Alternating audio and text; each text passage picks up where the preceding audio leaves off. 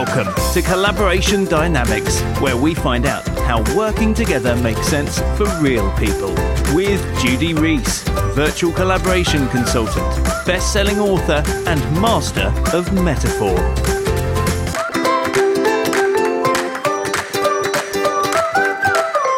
Hello and welcome to the Collaboration Dynamics podcast. I'm Judy Rees and with me today is Alan Richards. Hello, Alan. Hello, Judy. Now, Alan is a really important person on the Collaboration Dynamics podcast because he is the mastermind behind the technical side of the project. And interestingly, that means he's one of my collaborators. And we were just saying that actually, although we collaborate together on a regular basis and we actually live about 5 or 6 miles apart in London, we probably haven't met for about 10 years. That's right. It's quite incredible, isn't it? It is quite scary, but we know each other as online entities. So that makes you quite an interesting collaborator for me, particularly now I'm doing more and more virtual collaboration training with my clients. Anyway, I usually start these podcasts by asking my interviewee to introduce themselves. So, Alan, say a bit more about what you do and who you collaborate with. Okay, yeah, thank you very much. So I'm Alan Richards. I provide websites primarily for small businesses, websites and online strategy services to help small businesses grow their business and to gain greater exposure.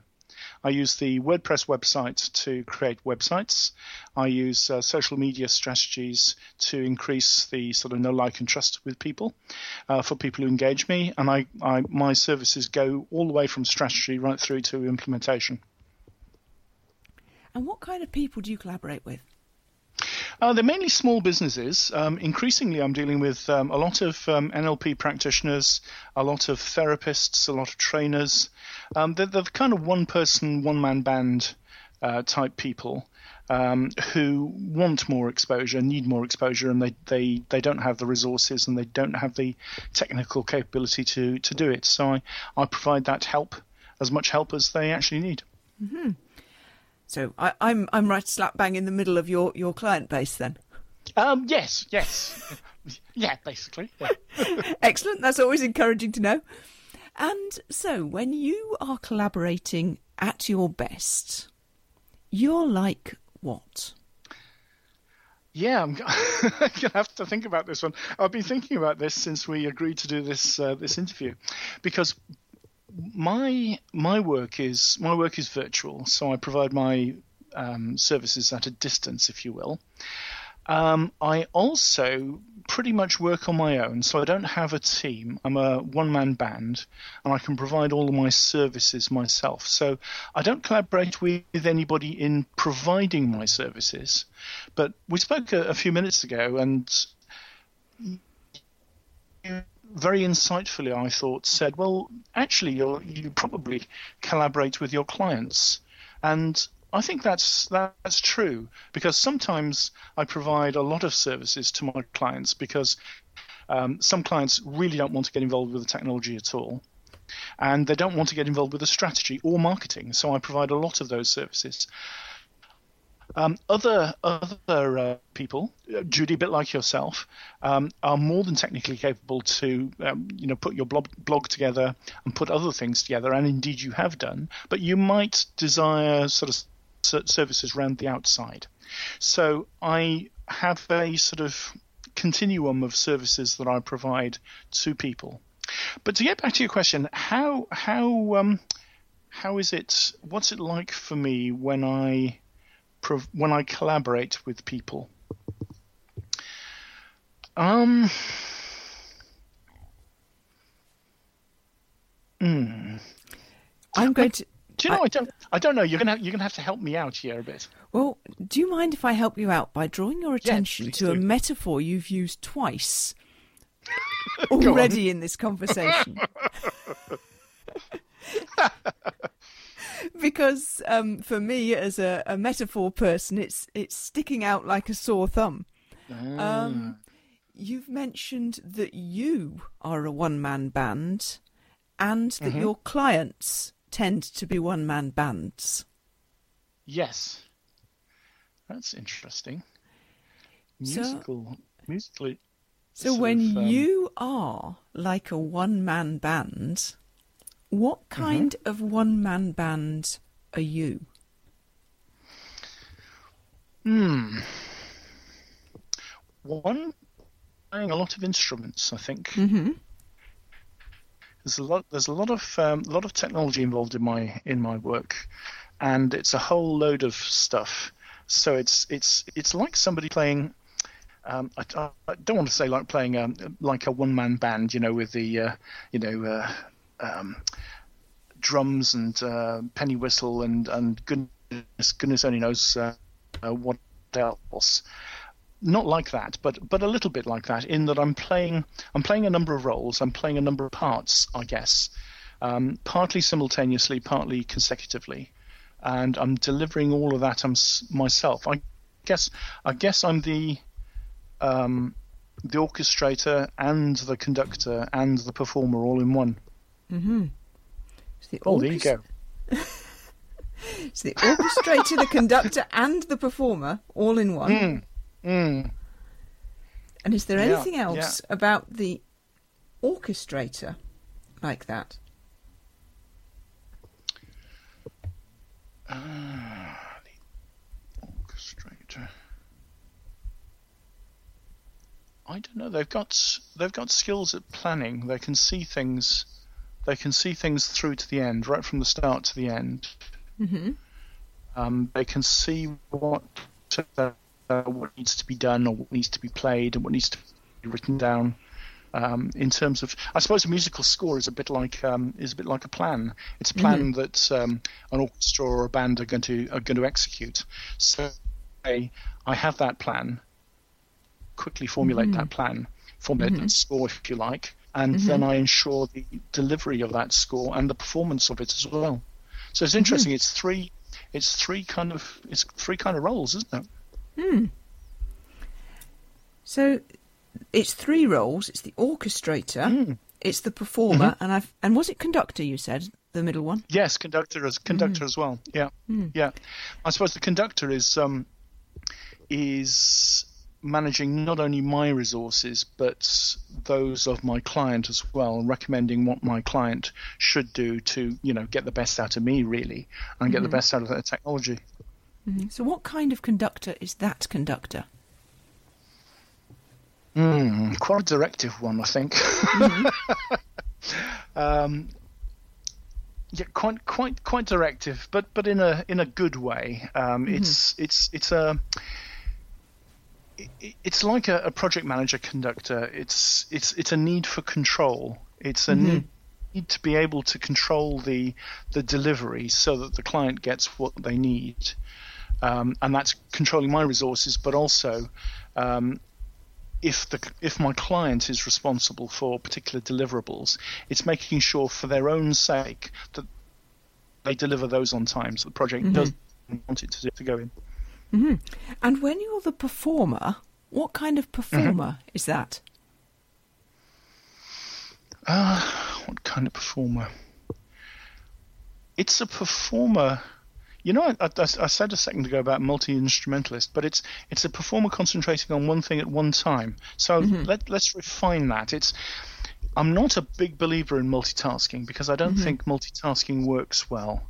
And I think as a performer, I concentrate on one thing that I'm doing, one increment, one bounded area of what I'm doing, and I deliver that and make sure that works, and then I'm on to the next one. And is there anything else about that? Yeah. So a performer concentrating on one thing at once. What else about the performer? I suppose I've had to evolve this way of working because I've had 24 years as a management consultant. Well, latterly, about it's more than 14. Well, it's probably about 20 years as a management consultant in large organisations where I was just delivering. But now, when I'm working on my own, I've been working on my own for about 7 or 8 years. I find that I have to find the work, find the clients, find the work before I actually deliver the work. So it's a whole load of roles that I wasn't used to having as an employee. So the performer, I think the performer has multiple roles. So when I'm delivering, I'm concentrating 100% on delivery. But I've also got, in other areas where I'm sort of not delivering, I'm marketing, I'm maintaining prospect relations, etc., etc., etc. And so when you're all three of those things, the orchestrator, the conductor, and the performer, simultaneously and consecutively. Yep. Is there anything else about that kind of one-man band?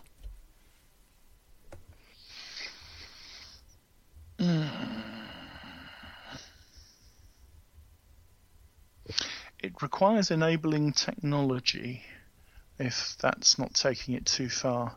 So maybe it's a performer, a conductor, an arranger even, who uses technology. So maybe it's to use the metaphor we're using. Maybe it's a performer with synthesizers rather than with an acoustic guitar. Mm-hmm. So synthesizers rather than an acoustic guitar. What kind of synthesizers? I don't know, a loud, powerful one, I think, that does lots of jobs. Mm-hmm. Yeah. And when you are that kind of one-man band, yep. And way back when, at the beginning of this conversation, you mentioned that your clients are one-man bands. Yes. I'm tempted to ask what kind of one-man bands they are, but I think that might take us a little bit down a dead end, because I suspect there are as many kinds of one-man bands as there are clients.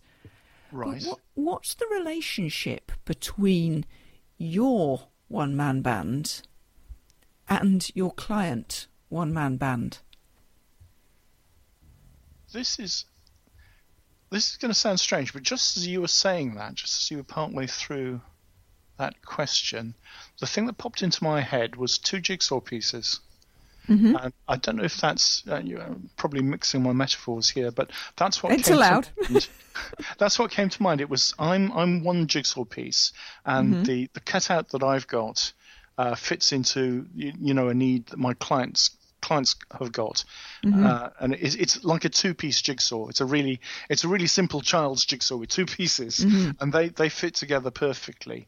And so what my client needs is what I provide, and the opposite of that as well. What they I can't think, but what they need I provide. I provide what they need and want, and they dovetail together. And those jigsaw pieces, the two jigsaw pieces of that child's really simple jigsaw where they dovetail together. Yeah. Is there anything else about the place where they dovetail together? They fit together very easily. It's not something that's got to be forced. They just slot in. So my ideal client is where it's a really good fit with what I'm able to deliver, and that's where we get on well, and that's where the projects work really well. Now this might be a slightly off-beam question, but it's a question that I know arises for quite a lot of people who listen to these podcasts. So you mentioned earlier about finding the clients and maintaining the relationships and all of that. Yes. Is there a relationship between that simple child's jigsaw and finding the clients?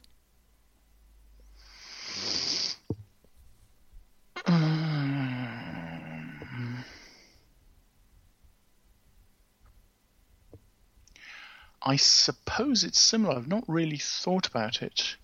I hadn't consciously thought of the jigsaw pieces fitting together until you asked me. Interesting process. This. So what? So ask me that question again, would you? So, is there a relationship between the two jigsaw pieces fitting together and finding the clients? Yes, I think so, because I suppose consciously or unconsciously, I'm looking for clients who need what I'm able to deliver. That would be my best fit. So where the jigsaw pieces fit together, and that's where they'll get the best out of what I'm doing. So I suppose consciously, yes, I do look for clients like that. So yes, it's partly the I originally mentioned that as delivery, but yes, it must be a metaphor for the kind of prospect searching I do as well, trying to find a good fit. Mm-hmm. And is there anything else about that kind of searching when what you're doing is trying to find a good fit? What kind of searching is it? What kind of searching is it?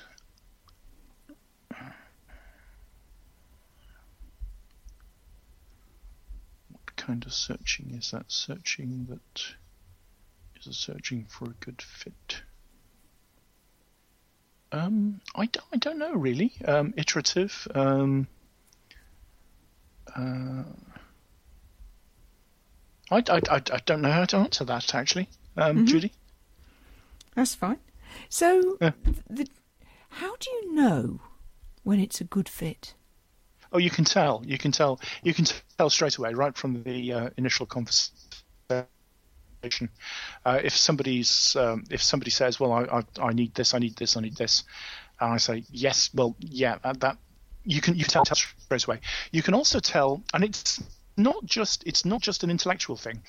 Sometimes you just get a feeling that this not 100% fits.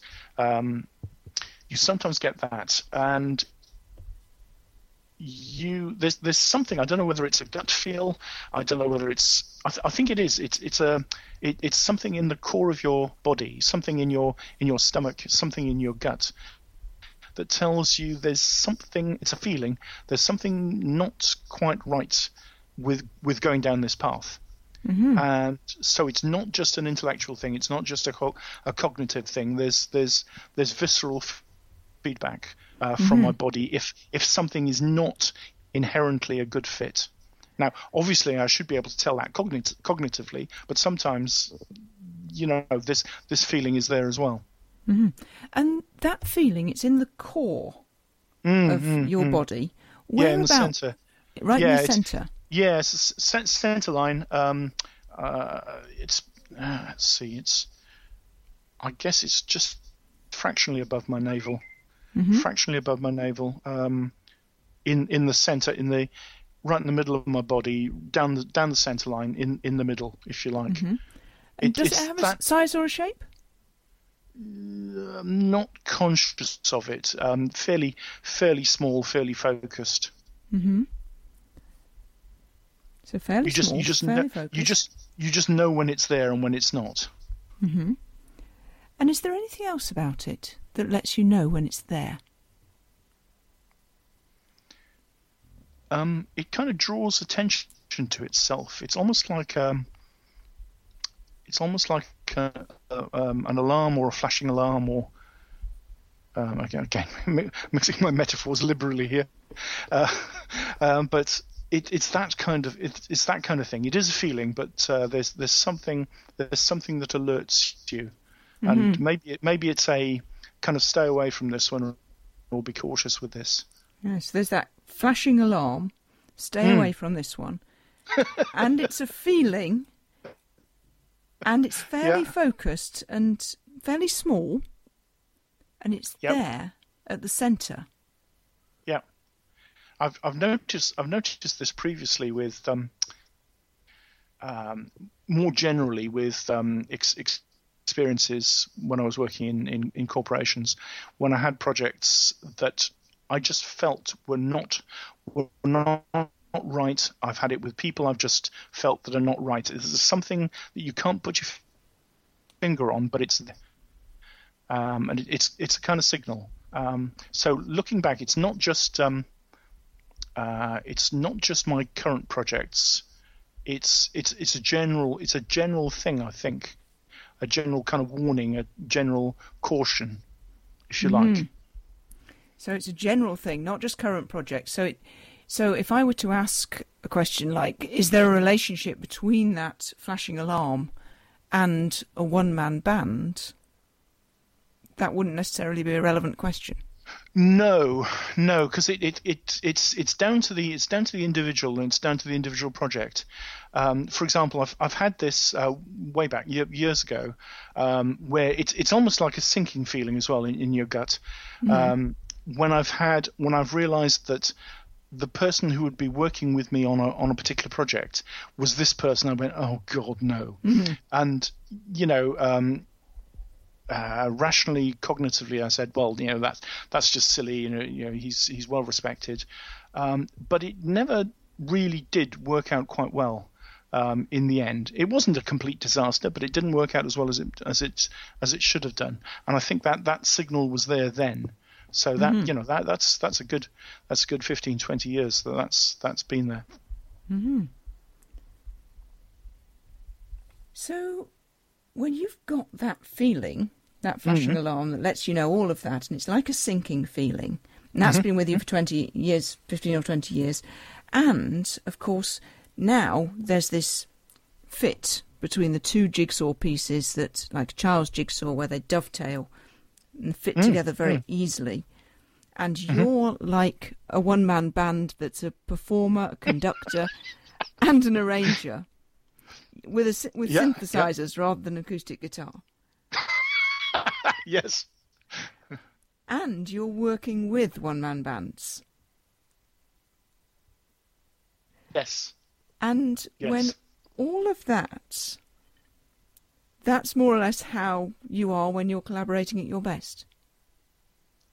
Yes, without the picking projects and people who don't have that sinking feeling naturally. So picking the one-man bands and having them have the ability to play together, I suppose, with me, so that they play to their strengths, I play to my strengths, and we deliver a project that they actually want on time, to budget. So it's something about conducting their resources, conducting my resources together to deliver that, to make sure they work. Oh God, I really didn't want to say this, but in harmony. It's just that wasn't pre-planned. But yeah, it is. It's working with them to make it all work in harmony. And now I've taken to asking people this towards the end of these interviews. How much of that did you know before we started this? None, absolutely none. None of it, Judy. None of it. I mean, the sinking feeling. I mean, that must be common with a lot of people. Getting a visceral gut reaction. I mean, that. Everybody will be aware of that. I was certainly aware of that before. But this thing about two, child's jigsaw, two pieces that go together, that was new. The idea of working together with other one-man bands, and I'm a one-man band myself, but playing three roles, that was not in my cognitive awareness at all. Sort of, what must be unconscious metaphors, and they must have actually been there, because you very interestingly pointed out that I'd used the same phrase about myself and my clients. So it wasn't something that was produced by the direction of your questions. It must have been something that was inherent there, for me to use those, almost unbidded, initially. So very, very interesting. Very interesting. And you get a completely different quality of metaphor when it's a spontaneous one than when you ask for the metaphor. Uh-huh. It's who knows what will happen next? But yeah. Because I was hoping I was going to do your questions justice, because having had experience of listening to a number of your interviews, I was thinking, what would my metaphor be? I haven't got any bloody metaphors. I do hope when Judy asks me something that it's all going to make sense. But I can't honestly think that I use any metaphors. But they're just unconscious, aren't they? Basically. And what difference does knowing it make? I shall have to have a sit down and think about what that allows me to do. Having that metaphor, what different approaches does it allow me to take? What other insights does it allow me to have? Because I think that would be really interesting. And if I was coaching you, I'd recommend that you went away and drew what you know now. Oh, cool! Yes. Yes, because that does something different to the information when you draw it than when you just think about it. Yes, absolutely. Gets it out of your head, allows you to dissociate. I'm a big fan of rich pictures. With you've probably come across soft systems, Checkland's soft systems methodology. Yeah. So I'm a big fan of that, and obviously that's not what it's normally used for. But it's that I think would give insights and maybe. Conflicts as well as strategies that are likely to work well. I'd love to hear more about it, depending what happens next. It's interesting. You really got me thinking, Judy. This is really interesting. Really interesting. You're starting to realise why these interviews are so fun to do. Absolutely. So we are coming to the end of our time.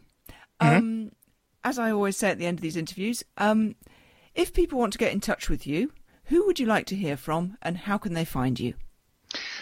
Well, I'm happy to hear from anybody, to be honest, Judy. But the people who can probably benefit the most are people who've got a small business who want to grow their business and gain greater exposure. They might be therapists, they might be NLP people, they might be people on the self-development track, but they've got a small business and they want to develop it. So if they email me, Alun, that's ALUN, at brandingyou.org, brandingyou.org. That's my email. There's a contact form on alunloves.it/contact. alunloves.it/contact. And they can just put their name and email address in there and say, I'd like to contact you. And I'll get back in touch with them. I'm also available on Facebook if people want to find me there, and you'll probably find me on Twitter as well. Brilliant. Well, I'm sure some people will be in touch, and I want to hear what happens next. So thank you very much indeed for playing. Thank you, Judy. This is really interesting. Thank you very much indeed. You've been listening to Collaboration Dynamics with Judy Rees.